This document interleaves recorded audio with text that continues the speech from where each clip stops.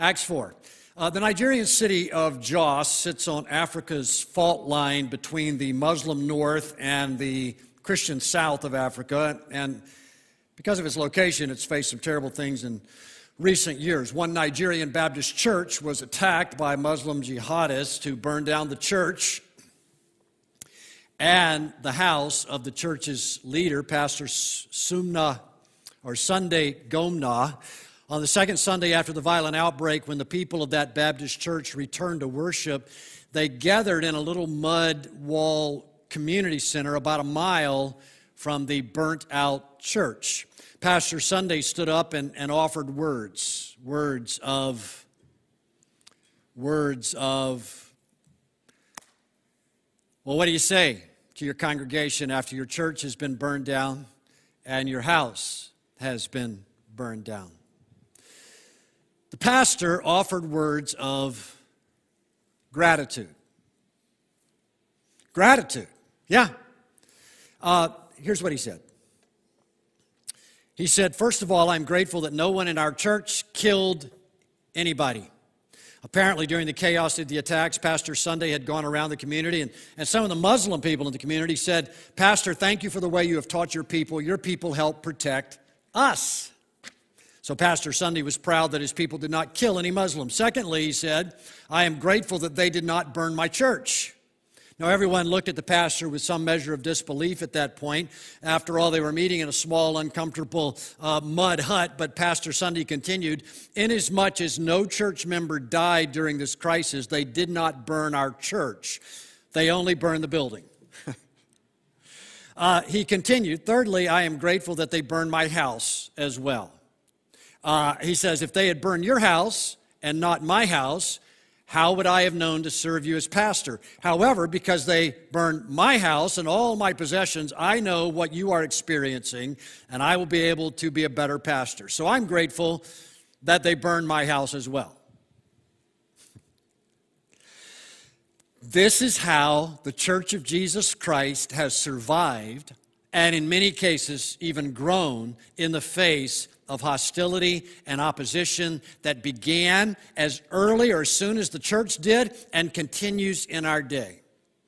So we began last fall a series of messages on the book of Acts, themes from Acts. I have sought to isolate the major themes that are covered again and again in the 28 chapters of the book of Acts. We looked at wonderful subjects like the establishment and the ordering of the church, the gift of the Holy Spirit, the message that was proclaimed by the apostles, miracles, the life of the apostle Paul, the advance of the gospel beyond cultural and racial barriers. And our final theme we began 2 weeks ago, last time I was with you, and that theme is persecution. We saw how the preaching of the gospel is opposed from the very beginning, how the apostles were threatened and jailed, and some of them were killed, how the church planting missionaries were met with violence and slander, mostly by Jews, but eventually also by the Gentiles. And then we went on to consider why so many feel the need to shut up the Christians. And I think this is important for us in our day of increasing opposition to the church in the West. We see how unbelievers feel threatened by the church and her message because they fear losing their wealth, losing their power, and most importantly, their self-righteousness or self-regard. Our lives, our message can stir up what is left of their consciences, deprive them of emotional comforts, and expose the emptiness of their lives as well as their arguments. In response, some will run to Jesus for salvation, but many simply scream at us to shut up. Cancel culture, as we experience it in 2021, is closely tied to this very phenomenon. So that was 2 Sundays back. Check the message online if you happen to miss that particular Sunday. But today we want to focus on the response of the believers and the purposes of God in our persecution. We look at how our Christian fathers and mothers reacted to the severe opposition that they encountered and why our sovereign Lord would allow us to experience such trials in this life. And we start with the response of the church to the persecutions. On this, I offer 5 observations. First, the church responded with faithfulness. With faithfulness. Faithfulness to her Lord. And I am tempted to say she responded with civil disobedience, because that is what faithfulness sometimes requires, and it did for them in the early days of the church, for Peter and the apostles. It may at times for us as well. In Acts chapter 4, Peter and John, having healed a lame man at the beautiful gate and proclaimed Jesus in Jerusalem to the gathered crowd after the incredible miracle that had occurred, Peter and John are hauled in before the Jewish court known as the Sanhedrin, where they are threatened and ordered not to teach anymore in the name of Jesus. So we come to verse 19. But Peter and John answered and said to them, whether it is right in the sight of God to give heed to you rather than to God, you be the judge. For we cannot stop speaking about what we have seen and heard. The Jewish judges let them go on this occasion out of fear of the crowd that had just witnessed the miracle. But do you get what the apostles are saying here? I think they said it respectfully, but I expect as well it came from a place of deep conviction. We have no intention of stopping. We are a people under orders from a higher court. We answer to the King of Kings. Don't you love that? Of course, of the responses to persecution, we had to start with this particular one, because without this one, the others would have never come to pass. Of course, the church would never have made it to 2021, or even by that matter to 101 AD. The persecution continued and it grew because the church did not buckle under, did not choose the way of fear, did not cower and betray her Lord. She kept right on, which is why one chapter later, Peter is back in jail and again appears before the council where he is threatened once more. But again, Peter states the position of the church in chapter 5, verse 29. We must obey God rather than men. Read that with me. We must obey God rather than men. Now, one of the great debates that believers have had with each other over the centuries is when we must take a stand against the civil authorities. The New Testament tells us to honor the king, to pay our taxes, to be subject to the authority of the state. But clear enough, we see at times, loyalty to our Christ requires us to go another way, requires us to stand against the civil authorities. The New Testament tells us, again, to honor the king and all of that. But when is it that we say no? At this point, we have to stand against and go a different way than what our authorities are telling us.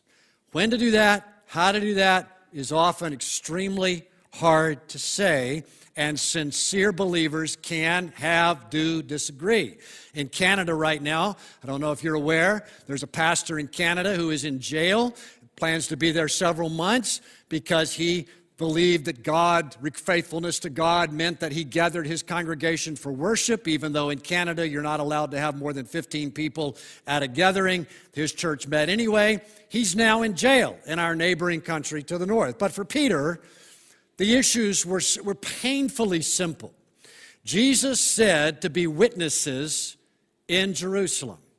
So, threaten us, beat us, kill us, we will follow him. When God says go that way, and the governor or the society say go that way, which way do we go? We go the Jesus way.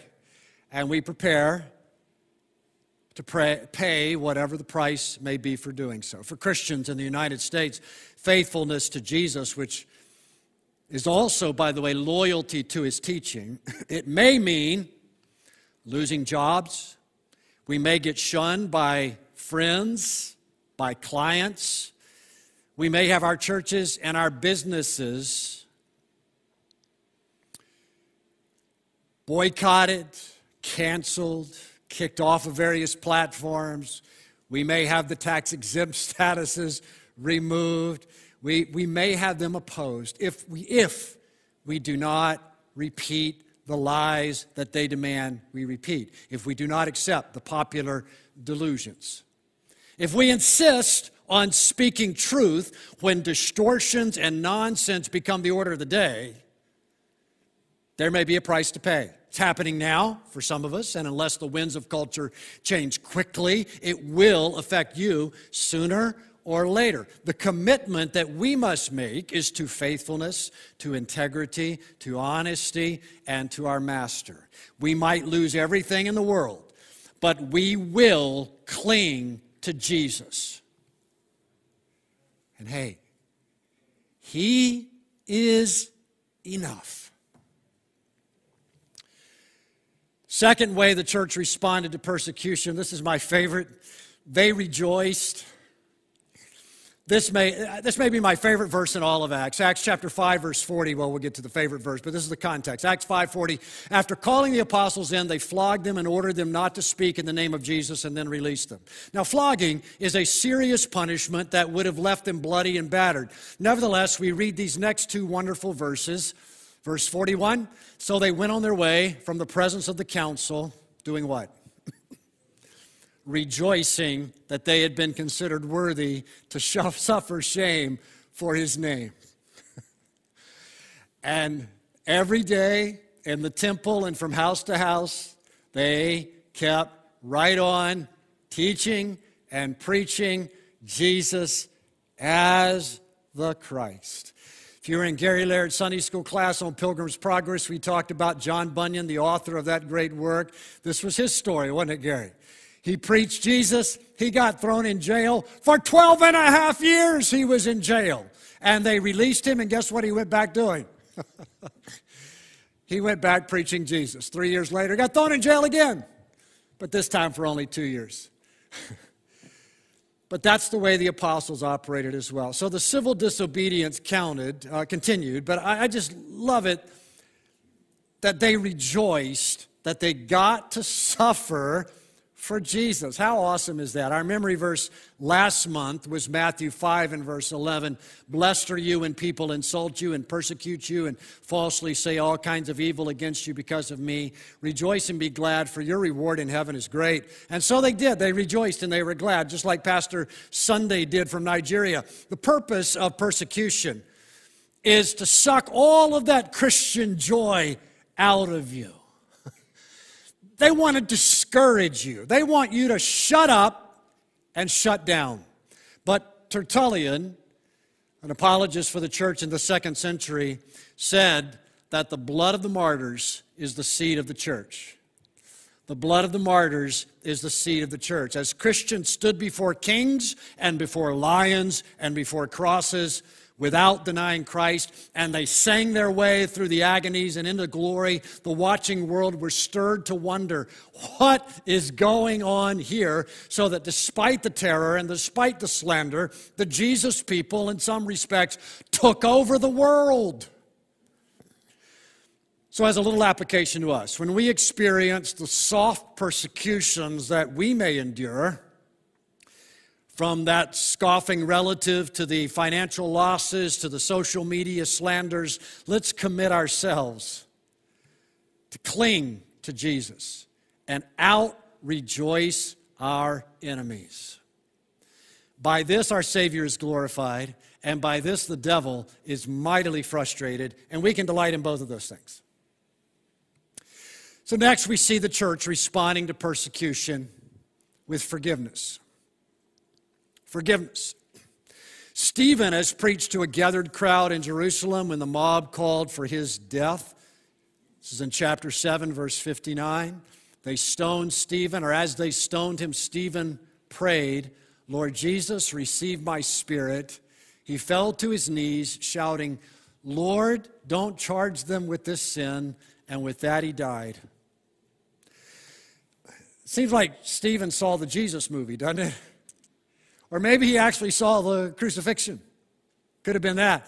Because what he does here, it's precisely what Jesus did, isn't it? Lord, receive my spirit. Forgive them. Forgive them. So when you and I endure persecutions of various degrees and various sorts, this is our example too. We don't react with hatred. We don't react with vengeance. We pity those who hurt us, and we pray for them that they might be granted to see the light. Forgiveness. Fourth response of the church to persecution, and this was going to sound a bit different. The fourth response is they ran away.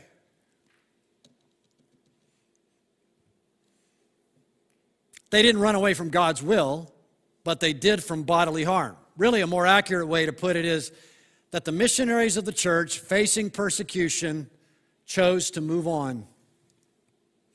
On this, the flesh and the spirit agree. You do not volunteer for martyrdom.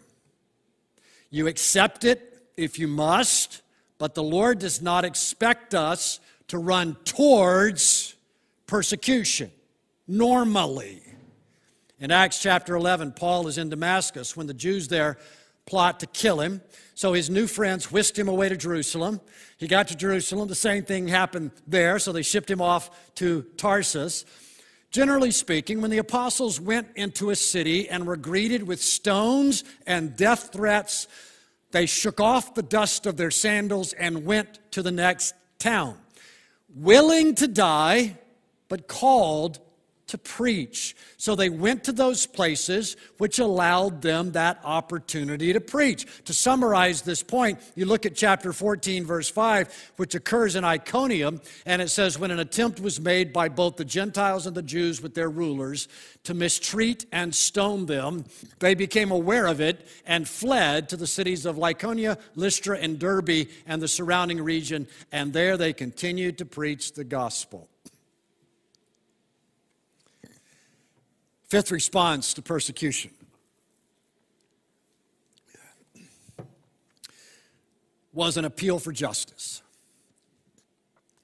This becomes very prominent in the writings of the early church fathers in the 2nd century of the church and beyond.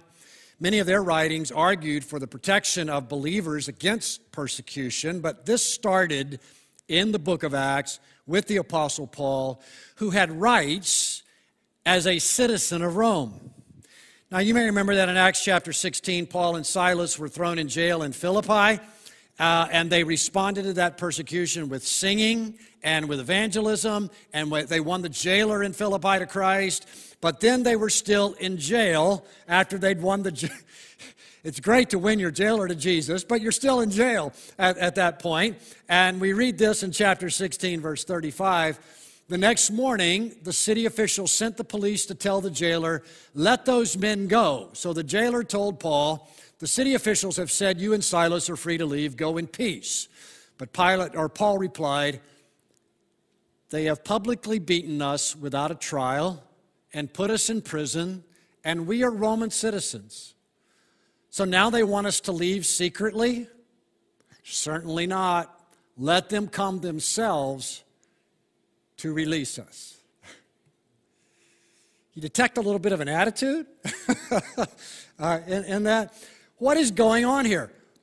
Paul and his men have been unjustly treated. The authorities apparently figured this out and wanted them to just go away quietly, sweep this under the rug and forget about it. But Paul decided to make an issue of it. Why? Jesus went to the cross without speaking in his defense. Should not Christians always do that when we are abused? Apparently not. And I can see good reason for the not. As fallen people, we have to establish these things we know of as governing authorities. But when we do, we must also hold those authorities to account for how they use their power. The judges in Philippi have misused their power, and Paul thinks it is a good idea to teach them a lesson, perhaps, so they do not continue that kind of abuse of Christians. Paul had some clout most in the church did not have, and he decided to use it to push back for justice sake. Verse 38, when the police reported this, the city officials were alarmed to learn that Paul and Silas were Roman citizens, so they came to the jail and apologized to them. Then they brought them out and begged them to leave the city. So they tried to intimidate Paul, but he had some leverage to intimidate them, and he used it. We read this story in Acts 22. Paul is in Jerusalem doing his thing, meaning he's stirring up trouble with the gospel. His opponents incited a riot, which attracted a Roman commander. A Roman commander had Paul chained up and then interrogated, which Paul loved because when he was interrogated, it gave him a great opportunity to tell everybody about Christ. A few minutes into his testimony, the Jewish leaders that were listening in, they went berserk, demanding that the Romans kill Paul as they had killed his master. So this commander brought Paul inside to torture the truth out of him. And then we read this, chapter 22, verse 25. When they tied Paul down to lash him, Paul said to the officer standing there, "Is it legal for you to whip a Roman citizen who hasn't even been tried?" When the officer heard this, he went to the commander and asked, "What are we doing? This man is a Roman citizen." So the commander went over and asked Paul, "Tell me, are you a Roman citizen?" "Yes, I certainly am," Paul replied. "I am too," the commander muttered, "and it costs me plenty." Paul answered, "But I am a citizen by birth." The soldiers who were about to interrogate Paul quickly withdrew when they heard he was a Roman citizen, and the commander was frightened because he had ordered him to be bound and whipped. So his Romanness saved his life more than once. Paul was willing to use the leverage that gave him to stop injustice against himself and against the church. So is this the rule for every situation, for all Christians in all time, everywhere? No. But in certain cases, it is best for us, for instance, us as Americans, to lean on our constitutional rights in order to protect our families, our ministries, and those of others that may be affected as well, to protect them from abusive governmental powers. Now, there is enough present-day persecution of Christians that there are nowadays numerous agencies that are devoted to the support and relief of persecuted Christians. That's their sole purpose. Some of these are American legal groups like Liberty Counsel, like the Alliance Defending Freedom, like the Becket Fund, all of which are seeking to defend the rights of Christians in the United States. There's other groups like Voice of the Martyrs, International Christian Concern, Justice Fellowship, World Evangelical Alliance, that strive to end the persecution of believers around the globe. Theirs is a noble cause because the problems they address are very, very real and trending in the wrong direction. Finally, now let's wrap up our study in this series by reminding ourselves that we have a sovereign God. He is the one who is building his church. He is the one who promises to be with us. He says all authority in heaven and earth is his. So we can be sure that any suffering that we experience is not without purpose, and that the end of it is for our good and for God's glory. So 3 purposes, very briefly, to consider. First, God sends persecution to set the context for his deliverance. He rescued Peter from jail twice. He delivered Paul from his enemies many times, like he did with an earthquake there in Philippi. Cool stuff. Sometimes the Lord delivers us from the persecution, but not always. Not always. Stephen died. James died. God is sovereign. God is good. Our fate is his choice. And we rest in that. Secondly, the Lord sends persecution to build up our strength. Now, I'm told that astronauts who spend weeks at a time, maybe months, in low or no gravity situations, I'm told that when they come back to Earth, their muscles have atrophied, right? No gravity means no resistance, and as a result, they, over time, grow weak. The opposition we encounter will make us, or it will break us. If we are truly his, that opposition will make us stronger. Thirdly, the Lord sends persecution to magnify His sufficiency. To magnify His sufficiency. I noted this earlier, that when the world sees us endure our pains with peace and with gladness, we bear witness to the sufficiency of Christ. The Lord is my shepherd. That's all I want. That's all I need. And so because of that, we outrejoice our enemies and so glorify our King.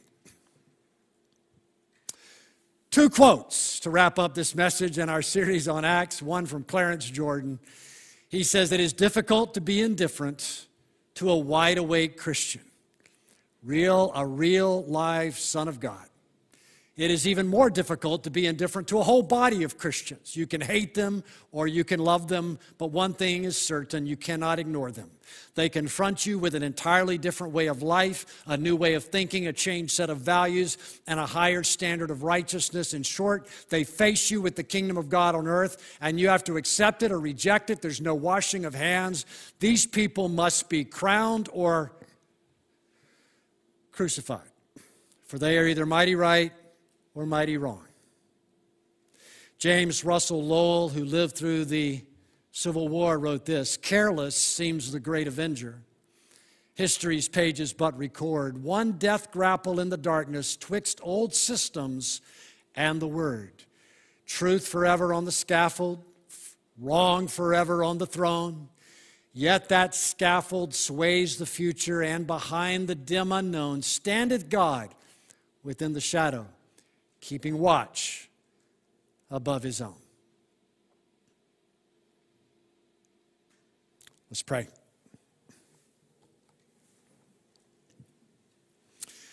We thank you, Lord, for these promises that are abundantly critical to us in our times of need, and especially when we experience opposition. We thank you, Lord, that when you are for us, no one of any great significance can be against us, because you are so much bigger and greater than they are. You are so much more worthy of our devotion and love than they are of our hostility and anxiety. So, Father, we pray that these things that you purpose persecution to do would happen in our lives as we experience it. We think of brothers and sisters today in places like Nigeria, and ask God that indeed in those places, their persecution would be a context for your miraculous deliverance. And Lord, where it is not that it would build up the strength of your people. And Lord, in every situation, that your sufficiency, your greatness would be magnified as people witness our peace in the face of these difficulties.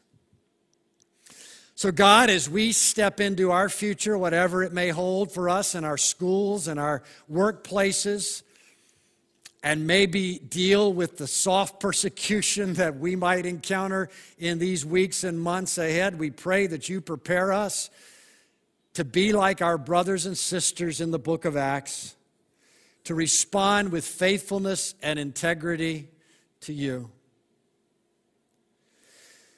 Holy Father, strengthen us individually, strengthen us as a body of believers, and prepare us for the day of trouble that may come our way.